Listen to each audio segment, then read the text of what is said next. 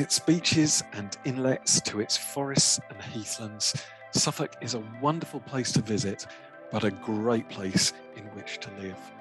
And yet, what makes Suffolk so fantastic isn't just its natural scenery and wonderful open skies. It's the people who inhabit this wonderful county. Suffolk is full of extraordinary people, of amazing businesses and staggeringly helpful community groups. So the reason why we've put this podcast together, the reason why we have the Suffolk Money podcast, is that we have found that there are only three things we can do with money. We can spend it, we can save it, or we can give it away. So we speak with community groups and charities to which we can give. We talk with independent financial advisors and money experts about our savings. And we talk with entrepreneurs and business leaders about places in which we can spend our money.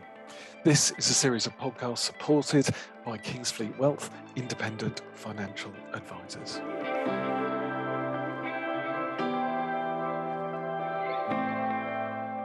So it's really good to be able to speak with Karen Rees, who runs the Tiny Tipple Company. So we're going to find out about what you do, Karen. I'm fascinated. In essence, what's the business all about?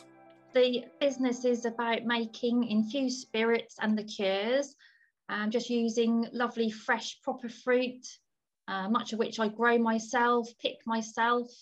What I can't grow myself or pick myself is all grown locally in East Anglia.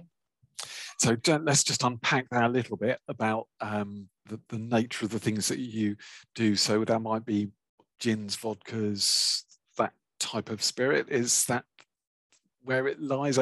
To the uninitiated who can't tell the difference between one spirit and another, how do they all come about? Yeah, so I did start sort of down the gin route, but I realised quite quickly that not everybody loves gin, perhaps as much as I do. So we do vodka base. We do a rum base, whiskey base, and brandy base, all sort of flavoured with fruits, berries, and blooms such as elderflower. So there really, should be something for everybody. And I try and suit the fruity flavours to the spirit. So I'm not going to put, for example, an elderflower with a heavy sort of spirit such as a whiskey or a brandy. That goes with, say, a gin or a vodka, the lighter spirits. So try and sort of, match the fruit with the spirits, make a nice marriage of flavours. So it'd be really good to we'll come back in a little while and just explore the whole, what do you start with, what raw ingredients do you use, all of those side of things. That sounds something that we really ought to unpack. But let's just go back a little bit and just understand how you came about starting the business. Yeah, so my background is actually from travel. Ever since I first went on holiday in the early 1980s, we were lucky enough to go abroad. I just fell in love with travel. I wanted to be an air hostess. I wanted to be a travel rep.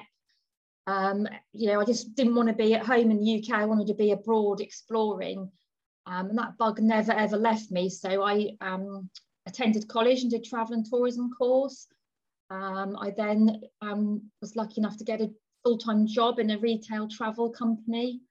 I then moved about, went into business travel and then into marine and offshore travel. So I didn't actually make it as cabin crew or a holiday rep, but I did travel quite a bit through my days working in travel. And I actually spent about nearly 30 years working in travel before my children arrived. I then went part-time, as a lot of mums do. And then my sort of outlook on life changed. I didn't want to be travelling down to London for meetings. I didn't want to be having to visit clients, getting up at silly o'clock when I've got two children that need their mum there. So myself and Amanda at the time decided to set up a business together. And at the time, we didn't really know what we wanted to do. We'd always made infused spirits and various sort of fruit wines, etc., when we sort of go into each other's for dinner parties. So Amanda sort of just said, why don't we do what we've always been doing and set up a business making infused spirits and liqueurs. Where did you first come to that conclusion that it was a good It move was to create a business? It was about September, probably about 6 years ago, in the school playground. Is it really? Yes. School playground drove you to drink, or at least the thought of making it. we do always laugh that our children drove us to drink, but that's not true at all. Oh no, I'm sure. I mean, obviously gin and flavoured spirits and so on has become sort of quite a popular thing over the last few years, but from just sort of looking at the timeline, it sounds like this is something that you just have always been doing. Yeah, we didn't foresee the sort of explosion of popularity of gin at the time. That hence why we sort of did vodka and whiskey and brandy as well. We didn't sort of specialise in gin. But, obviously, as we all know, gin has exploded. And to be fair, the gin flavours, everybody comes to our stall at events. What gins have you got? What gins have you got? So gin is still there, even though there was rumours that vodka was going to be the new gin or rum was going to be the new gin. Gin is still top of the tree, so to speak. So yeah, we basically sort of from that conversation in the playground in September, we spent about 6 months doing market research, looking at other brands, looking to see if there would be a market for our drinks, looking at all the legalities, the certificates, also looking at the more exciting things like labels, bottles, company name, what flavours we were going to do initially, so that we sort of meet for coffee and cake most mornings and have a big folder and a long list of jobs and things to do, and we'd each allocate ourselves a job to do sort of that week, and then meet up again and discuss what we'd found out. So all very exciting. You know, you do sort of doubt yourself, you know, is it going to happen? Are people going to buy our drinks? You know, if and when they do materialise. So 6 months, we did spend a good 6 months just looking into everything. That's quite an unusual process, because I think there's a lot of people who, when they want to start a business, they just dash headlong into, you know, the production and then hope that they'll find some way of selling it, or you know, they'll offer the service without necessarily doing all the background work. But to spend 6 months doing that amount of preparation, that's needs quite a lot of patience. Yeah, well, we'd already sort of by September, we'd already missed the sort of Christmas fairs and markets anyway. So we knew we weren't going to be up and running in time for the big sort of Christmas events. Also, we knew that a lot of the drinks were going to take a few months to make. You know, we'd always made sloe gin, which can take 4 months up to a year or even longer to make. So we knew we weren't just going to appear overnight with some lovely drinks for everyone to try. We knew it was going to take quite a bit of time. So as it was winter as well, you know, it was quite a good time to sort of experiment, and you know, we gave a lot of drinks to family and friends to try. So you know, we had a lot of volunteers, shall we say? I'm sure.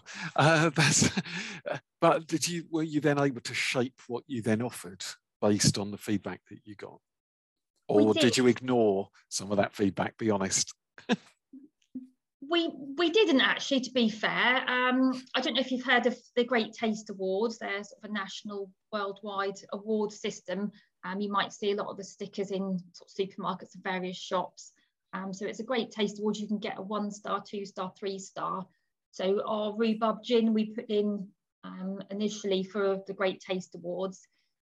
Didn't win any stars, but did get some really good feedback. In fact, that it was beautiful colour, lovely rhubarb flavours, but it was far too sweet. So we took that on board. We halved the amount of sugar that we put in, sent it off the following year, and we won a 1-star for it. So we did react from their constructive criticism. Yeah. We also made it was a strawberry flavour. We wanted to do a strawberry gin, so we did a strawberry and mint, a strawberry and basil, and I think it was a strawberry and lavender. Just made very small amounts of each, gave them out to sort of family and friends to try, and they all said the strawberry and basil was the winner. So we, to this day, we still do a strawberry and basil gin, which Really? again is a really lovely summery one. So Goodness, it's not necessarily a combination that I would have thought of, but obviously that's where your taste buds are, and that's why you do what you do, which is amazing. So you use this 6 months of prep, sort of getting people to taste things, and then you said also about your branding and your marketing. What work did you do there? So looking at other companies, there weren't many companies that actually did what we were planning to do. A lot of them were doing like the full strength gin. We also found that a lot of the labels were very sort of had a bit of a masculine feel, quite dark, black, grey, not particularly colourful in any way. So we decided we wanted to perhaps appeal to, I don't know, more sort of feminine hedgerow feel. So our logo now is like a sort of basically like a hedgerow with berries in fruit and sort of different colours. So the main logo is green, but we've got a little butterfly on each of the labels, and that reflects like more or less the colour of the drink inside the bottle. So like the rhubarb gin is like a little pink butterfly, and the rhubarb gin's in pink font. Blackcurrant brandy's like in more of a purple colour. So we do luckily get a lot of feedback from people to say, wow, your labels are amazing, and I feel really proud that we designed those. You know, we're not technical designers or anything like that. So we worked with a friend who is, and he sort of guided us and helped us, and after a lot of going backwards and forwards, we did finally agree on the final logo. Goodness. So I'm really intrigued at this 6 months of just getting things to get prepared, and admittedly, as you quite rightly say, which I just didn't really think about, you need probably several months for those things to come together and, you know, to actually prepare and manufacture. So you then were ready for springtime. Was that your objective, to be ready for the next spring? Yeah, so we'd ordered some bottles that we thought, obviously corks and little capped seals for the top, the labels, and the first event that we had booked in to do was at Strut Your Mutt. It's the Ben Acre estate. It's like a doggy event, a handful of stalls. We were there, sun was shining, feeling really proud, and I think we sold, say, 10 bottles or something. We were just over the moon to think, wow, people are buying our drinks. And then the following weekend, we did the Beccles Food and Drink Festival. We took a few more than 10 bottles and we sold out. So we were like, whoa, you know, what next? You know, that we can't just, it's not like taking a loaf of bread, we can't just get up early in the morning and make it. We need to sort of make sure we do plan ahead. And I think that's another thing. You know, I'm already sort of thinking about Christmas next year, what I'm going to have ready, because I'll need to start thinking about that in the springtime. And that would therefore mean picking berries now, putting them in the freezer, ready to next spring when I can start making to get ready for the Christmas events next year. So I have to always be on my toes with regards to what I have available and what I'm going to make. Yeah. So I'm just trying to sort of get this straight in my mind, how this all worked. So you had the ideas, took some time to plan them, and started to prepare a few different drinks that you felt might well work come the spring. What sort of level of production were you at then? How many bottles would you say you had in your store when you started on that first, that first weekend, the first stall that you had? We probably had 100 bottles, say, for example, in, you know, ready to go of various flavours. So we'd only perhaps made, say, 10 bottles of each flavour. We do about 15 or 16 flavours now, which is all seasonal. It's not all available at the same time. I'm not going to have, say, a slow whiskey ready in July, for example, because I know it's just not going to really sell. So it depends on what Mother Nature can give us with regards to the fruits, what I can grow. If we go out, say, slow picking, for example, and the slows aren't there, we don't make it. So we don't buy in from abroad or anywhere. We just can't make it. And if we do have a glut of fruit, we tend to freeze it anyway. So I've actually got quite a few slows in the freezer still from last year, so I won't have to pick as many this year. So that's quite good. So I've got 3 big chest freezers that I could keep the fruit in. Right. if I'm not able to make it straight away. So that's quite handy. Also, a lot of fruit is better frozen anyway, like the sloes are better after a frost. So we often don't get a frost this early in the year. So it just makes it easy to put them in the freezer. So yeah, with that initial production, then you sold a few at your first exhibits, and first, what's the word I'm looking for? Sort of events. Festival. Yeah, events. Why couldn't I think of that word? So in your first events, you sold a few, and then what did you then do? Did you then say, "Oh, this is great. We'll just focus on these drinks that have sold well," and then just put the money back into that, or how did you sort of address that? We did, yes. We initially both put in the same amount of money, just a small amount of money, just to get us going, because we only ordered a small amount of bottles, labels, and we just made small amounts of each flavour. And then, so therefore, the money that came in, we just sort of reinvested. We didn't really pay ourselves a wage at that point, because myself and Amanda were still at the point of starting the business. We were both still working part-time in our other jobs. So it was getting that balance right with Tiny Tipple and my other paid job. So we did invest the money back into the company for probably a couple of years. Obviously, expenses taken aside.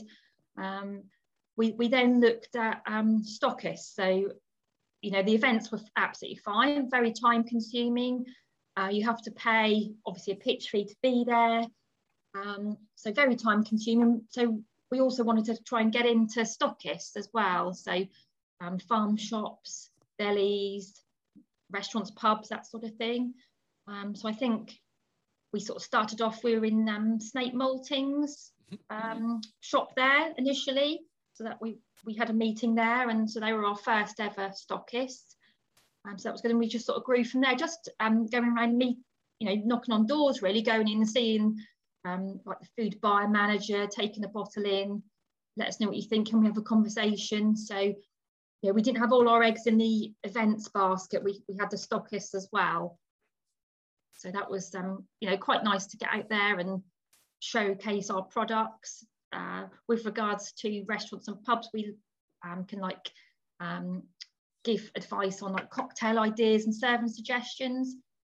Our drinks can also be put into desserts as well. So like Eton Mesh, you could put infuse the strawberries in the strawberry and basil gin, for example. So, lots of, it's not just a case of drinking, you can put them in food and make jellies and things as well. So that's really all these different ideas. Try and really sell ourselves. Yeah, wow, that's fantastic ideas. So how has it developed now? So how many different stockists do you have of your wares, or even how many restaurants and pubs would take your drinks? We have over 20 now, which might not seem like many, but considering I do most of the deliveries myself, we don't tend to like to sort of courier around in case they get broken, but sometimes we do have to. Yeah, and it is, again, nice to, rather than just speaking to somebody on the phone or via email, it is nice to actually go in there and meet them, see the shelf where your products are going to be, we help with sort of point of sale as well, that sort of thing, pricing. So yeah, I do like to get out and meet my customers and the stockists. So if I'm sort of passing by, I'll always give them a buzz to say, do you need anything on passing? So yeah, it's good. And by comparison to when you started, what would you be producing at the moment in terms of numbers of Not drinks? as much as I'd like to be. It's just been so busy. Ambitious for us. As soon as it's bottled, it's gone, it's sold. So goodness. Yeah, I could do with, I've probably got, bearing in mind, I've got about 10 flavours on the go at the moment. So I probably, when I make a batch now, I make about 200 bottles of each flavour. So I do a half a litre bottle, 500 ml, and also a 200 ml bottle. So when I'm making a batch now, I usually make a batch of about 50, 60 plus litres. And then I'll when I rack it off, divide that up between large and sort of small bottles. So yeah, the small bottles are nice. We do like a little trio pack as well, so people can choose like 3 different flavours to go in a little box. So they're really nice gifts. Yeah, very good. So, you sort of started this. It's obviously grown. One thing we haven't talked about is where you make this. So, how did it start? What's happened subsequently? So, initially, Amanda and I both started in our own kitchens. We don't live too far from each other, but we did sort of clear out our garages, and we used to make it in our kitchens. Which resulted in quite a sticky floor and a dining room table full of booze. So my children would often have to eat their tea on lap trays. We soon realised that we just couldn't grow any further from our homes. So we looked around for a unit. We did find a really lovely unit, not too far from our homes, probably a lot bigger than we really needed, but there wasn't really anything else sort of around at the time. So we leapt into our new unit with great gusto and had a couple of 3 really happy years there. You know, it was an expensive luxury, but we just felt that we couldn't grow anymore working from our homes, and maybe people didn't take us seriously enough, like the bigger companies. And then unfortunately, after sort of the Brexit thing, the COVID thing, we've just made the decision now to come out of the unit and relocate back home, albeit I do have storage and like an office, you know, off-site, so I haven't got to just make it at home anymore. I can, you know, get out, change of scenery. So originally you were in this unit in Alton Broad, is that right? Yes, that's right. Yeah, whereas now you're back in your village? Yeah, back in Blunderston, which is lovely. So yeah, I'm really lucky because a friend who owns a farm in the village, his wife does beautiful dried flower arrangements for weddings and wreaths making and stuff. And they've got like a little unit next to where she makes that. So I'm up there in most of the day. Most days I'm up there, and she's next door, so it's really nice. So we're sort of both running businesses together, completely different, but probably quite a good match actually, because she's like very country as well. So we're up there in our welly boots most days. Yeah, with all your stickiness, as you were suggesting earlier. Exactly. Yeah. No, sounds great. So, what changed with the business then with the pandemic? Because obviously everyone's had an opportunity to perhaps reappraise how they run their business, what involvement they have, what time commitment. It's given, you know, although no one perhaps wanted that experience, I'm sure we would all agree with that. It has given people an opportunity to perhaps take another look at what they're doing. How's it impacted you? Yeah, it's impacted massively. The Brexit thing, we just found that the whole year when it was sort of, are we in or are we out, people just seem to be too scared to sort of put their hands in their pockets and spend their money. So that was sort of the first year our profits sort of came down a little bit. And then of course we had COVID, so all our stockists closed, all our events we'd got booked were cancelled. We do talk sometimes as well for groups. Obviously they all got cancelled. So what we did actually do was invest in our website. So initially we had quite a basic platform website. We did invest quite a lot of money into a brand new website. So that has really paid off over COVID, and that has kept us ticking over. And then coming up to June this year, you know, we just made a decision that we couldn't really afford to keep in the unit anymore. Obviously we were too big to move everything back to our homes again. But luckily my friends said that I could rent this place at the farm. So it's all worked out well in the end. Mm. And what about between the two of you? Obviously it was the two of you started the business. How's that progressed? Yeah, so sadly Amanda decided earlier this year that she didn't want to continue with the business, which I completely understand, and we're still really good friends. She's still going to be my chief taster when I invent some new flavours. Yeah, she just decided for personal reasons, she didn't feel that she could continue back home again. So this all happened before I was offered the unit at the farm. So I'm on my own now, so I'm even tinier now. It's just me, but my husband works full time. Yes, yeah, he's been brilliant. My mum and dad have been out fruit picking for me. My son has helped me with the events the last couple of weekends. So I'm just really lucky. I've got such a lovely family, and I know Amanda would help me out if I got really stuck. So yeah, she'll always be there. She'll always be part of it. Yeah, but that's really nice that just because you've made separate decisions about your involvement and those decisions are appropriate for your own individual circumstances, that you've still kept in good relationships with each other. Yeah, absolutely. And I think, if it wasn't for Amanda, we both input different things into the business. We had a perfect partnership, and if it wasn't for Amanda, the Tiny Tipple company wouldn't have grown like it has. So the Tiny Tipple company will always be born of two busy mums who had a conversation in the playground, but now it's just me on my own. And I always believe things happen for a reason, and I think you've got to see positives in everything. So although Amanda's not there with me every day, I can make the decisions on my own now. I can decide what to follow, everything. So from that respect, it's a little bit easier perhaps. Yeah. How do you find that though? Because it doesn't always sit well with everybody of suddenly having to make all their own decisions. My husband does get a bit of an ear bashing at the dinner table on the evening. If I'm saying to him, can you just look at this on the laptop? He said, I've been sitting and looking at a computer all day. I really don't want to sit here in the evening looking at a computer anymore. But no, they've all been brilliant, and they completely understand everything what's happened.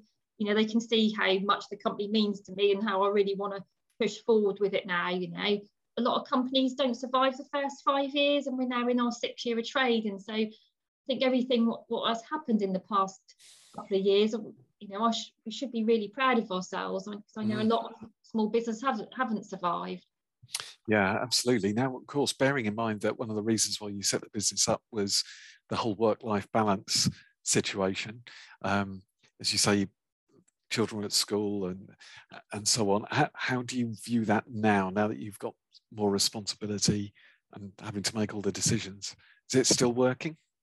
Yeah, and I think I used to sort of get a bit of fear of missing out before. I'd go to an event, talk to a friend on another stall, and they'd say to me, oh, are you doing such and such event next week? And I'd panic a bit thinking, no, I'm not. Should I be doing that? What? I'm not doing that. Why am I not doing that? Whereas now, I'm not sort of going to try and grab every event. I've just done sort of 4 or 5 weekends in a row working. So I've done about 4 or 5 weeks of 7 days a week working, and I've got a few weekends off now. Whereas I could fill them with events, but I've got 2 massive events in November, so I just need to focus on those and prepare myself for those.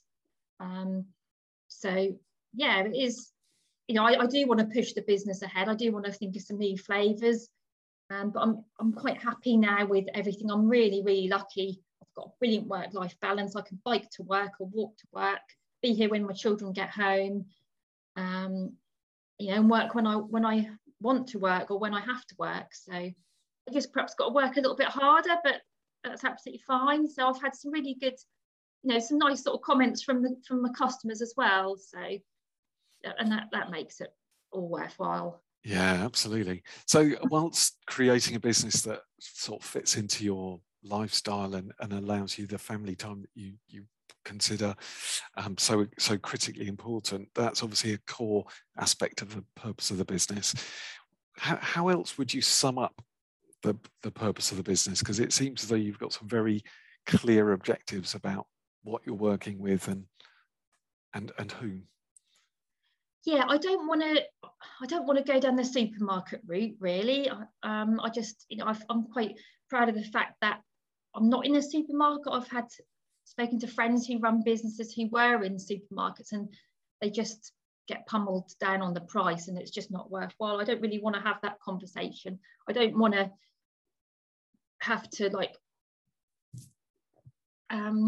go down the sort of factory route. You know, I don't want to have to buy in sloes or buy in, you know, strawberries from abroad because I'm too busy to pick them or grow them or source them locally. I want to keep to my ethos of only using locally sourced produce. And I think if I did grow the business more, I think I wouldn't be able to keep with that ethos. So to be keeping small, ticking over, speaking to my lovely customers at events and the stockists, you know, that I love doing that. So if it got so big, I wouldn't probably be doing all of that. I'd probably give it to someone else to do. Yeah. So why is the local thing matter so much to you? It clearly does, because it comes across in everything that you've been discussing this in our conversation. But why is it so important to you to have local things?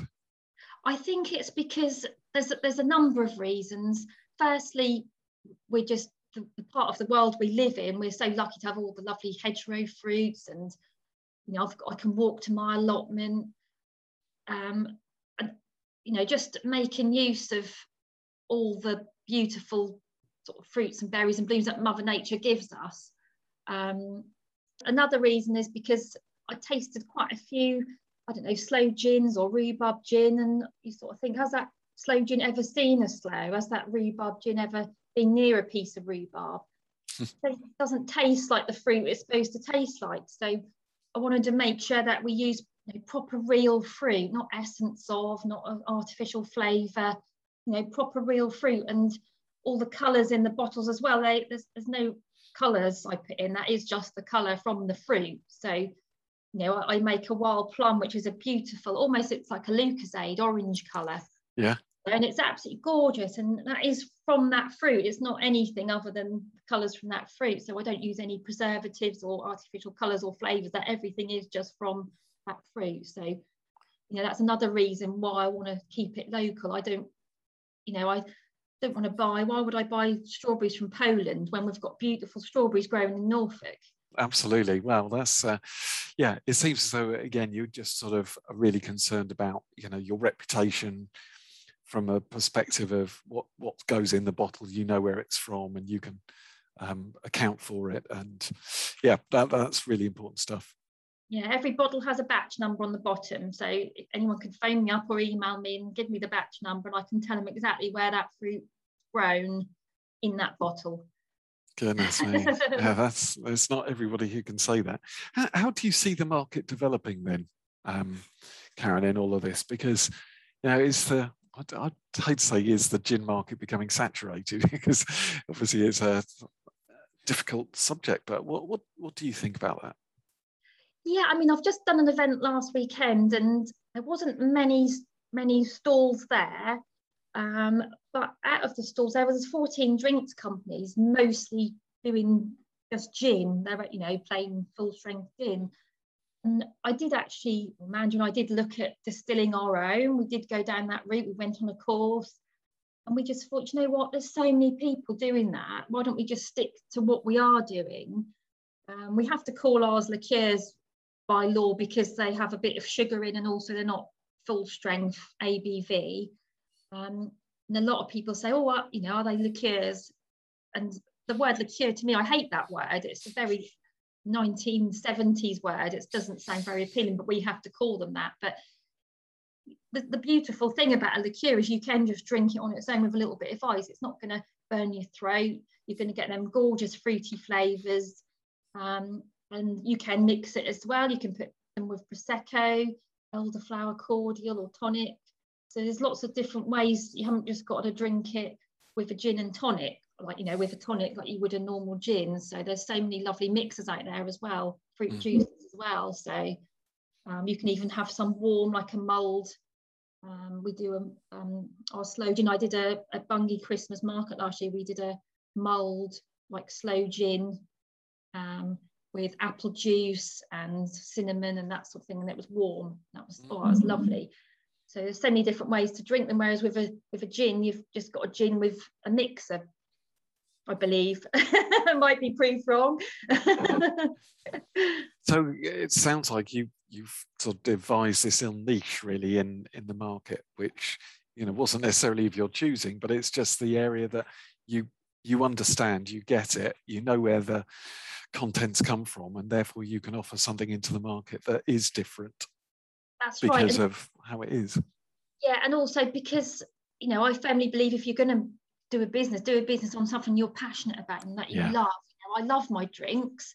And, when someone comes to the store and says, oh, wow, that's like the best sloe gin I've ever had, that you sort of think, wow, I'm doing good, I'm doing all right. So, but yeah, I think the good thing for me as well is I can change my flavors all the time. I love working with herbs, so I'm perhaps looking at doing something with lemon verbena, or maybe another lavender flavor. So always sort of looking at ways to sort of make new flavors. So I don't want someone to come to my stall every year and see exactly the same flavors every time. So the beauty of my product is I can evolve, I can change the flavors with the seasons as well. So oh, that sounds amazing. So you've already explained what you don't want to become, because you said you don't really want to be in a factory producing masses and then having to sell it into supermarkets to make it work.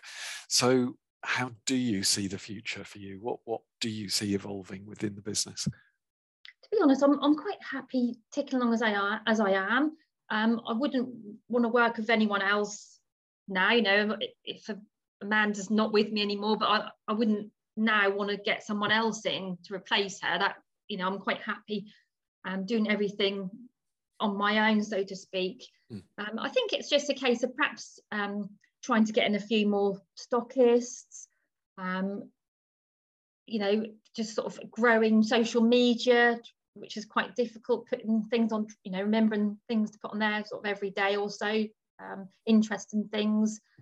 But yeah, just sort of, maybe winning a few more Great Taste Awards would be nice. So we didn't enter this year, but maybe next year I'll put another flavour in. So we've got 2 Great Taste Awards, one for our rhubarb gin and the other one on the gooseberry vodka. So that we're really proud of that. That's quite a good achievement. Yeah, no, that sounds very good. And it sounds to me as though, as well as creating everything from local produce, it sounds to me as though you're really looking to have it stocked and sold locally as well. Doesn't sound as though you're going too far afield. No, and also when I do events, it's not just going there to do sales. I do get approached at every event by at least one person, whether it's a wine bar or a pub or a small deli. It doesn't matter. So I might not perhaps have a brilliant day on sales, but I might get a lead for someone who wants to buy quite a few bottles off me. So it's just me. I've got a good following. I'm really proud of what Amanda and I have achieved and what I'm going to achieve going forward. But I just, unless Adnams want to buy my company out and help me expand it, or Dragon's Den when we'll cross that bridge. But at the moment, yeah, it's just tiny me. So how do people find you, Karen, if they're looking to see what you've got to sell? Yeah, so I've got my website, which has an online shop, so I can post anywhere in the UK. It's www.thetinytipplecompany.co.uk. We've even sent whiskey up to Scotland. I'm also on all the social media platforms, Instagram and Facebook and Twitter. So it's the Tiny Tipple Company. And all my contact details are on the website as well, so people can email or phone. Yeah, very good. And yeah, the fact that you can tell people exactly where everything's from, I think, is just fantastic. It really does help people understand that you care about what goes into the product. Yeah, exactly. And just to get them proper fresh fruit flavors, someone will come along and try this, I don't know, say for example the gooseberry vodka and say, wow, it really does taste of gooseberries. And I was like, yeah, well, that's what it's got that on the side. Gooseberries. Because I think people are so let down now by what I was saying earlier, by have these liqueurs ever seen a gooseberry or a raspberry? Yeah, I think you're right. I think we've all been spoiled and probably had our taste buds ruined by artificial flavourings, haven't we, over the last 20 or 30 years. And so when we really do taste the proper thing, then it sort of reawakens the senses a little bit, doesn't it? That's exactly right, yes. Karen, it's been really brilliant just finding out a little bit about the Tiny Tipple Company and the work you're doing in Blunderstone. That sounds amazing that you've got such an incredible focus on where the product comes from, whether it's from your allotment or from the hedgerows, but it's all local, and you're looking to provide that locally as well is absolutely wonderful. No, it's been a pleasure talking to you, Colin. Thanks very much.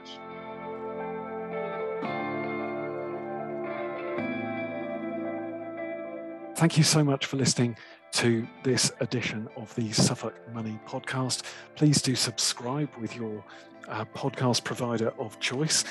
We would really appreciate it if you could rate this, and if you can give us maximum points, we'd really value that. It just helps other people to find the work that we do. And I just want to also suggest that you might want to get in touch if there's any good stories or activities that are going on in Suffolk that you would like us to pick up and find out some more about. So thank you so much to my team, for Sally, who does all the booking, for Joy, who does all the work in the background, and for Kevin, who makes all this sound wonderful. So thank you so much, team. Thank you for all that you do, and thank you so much for listening.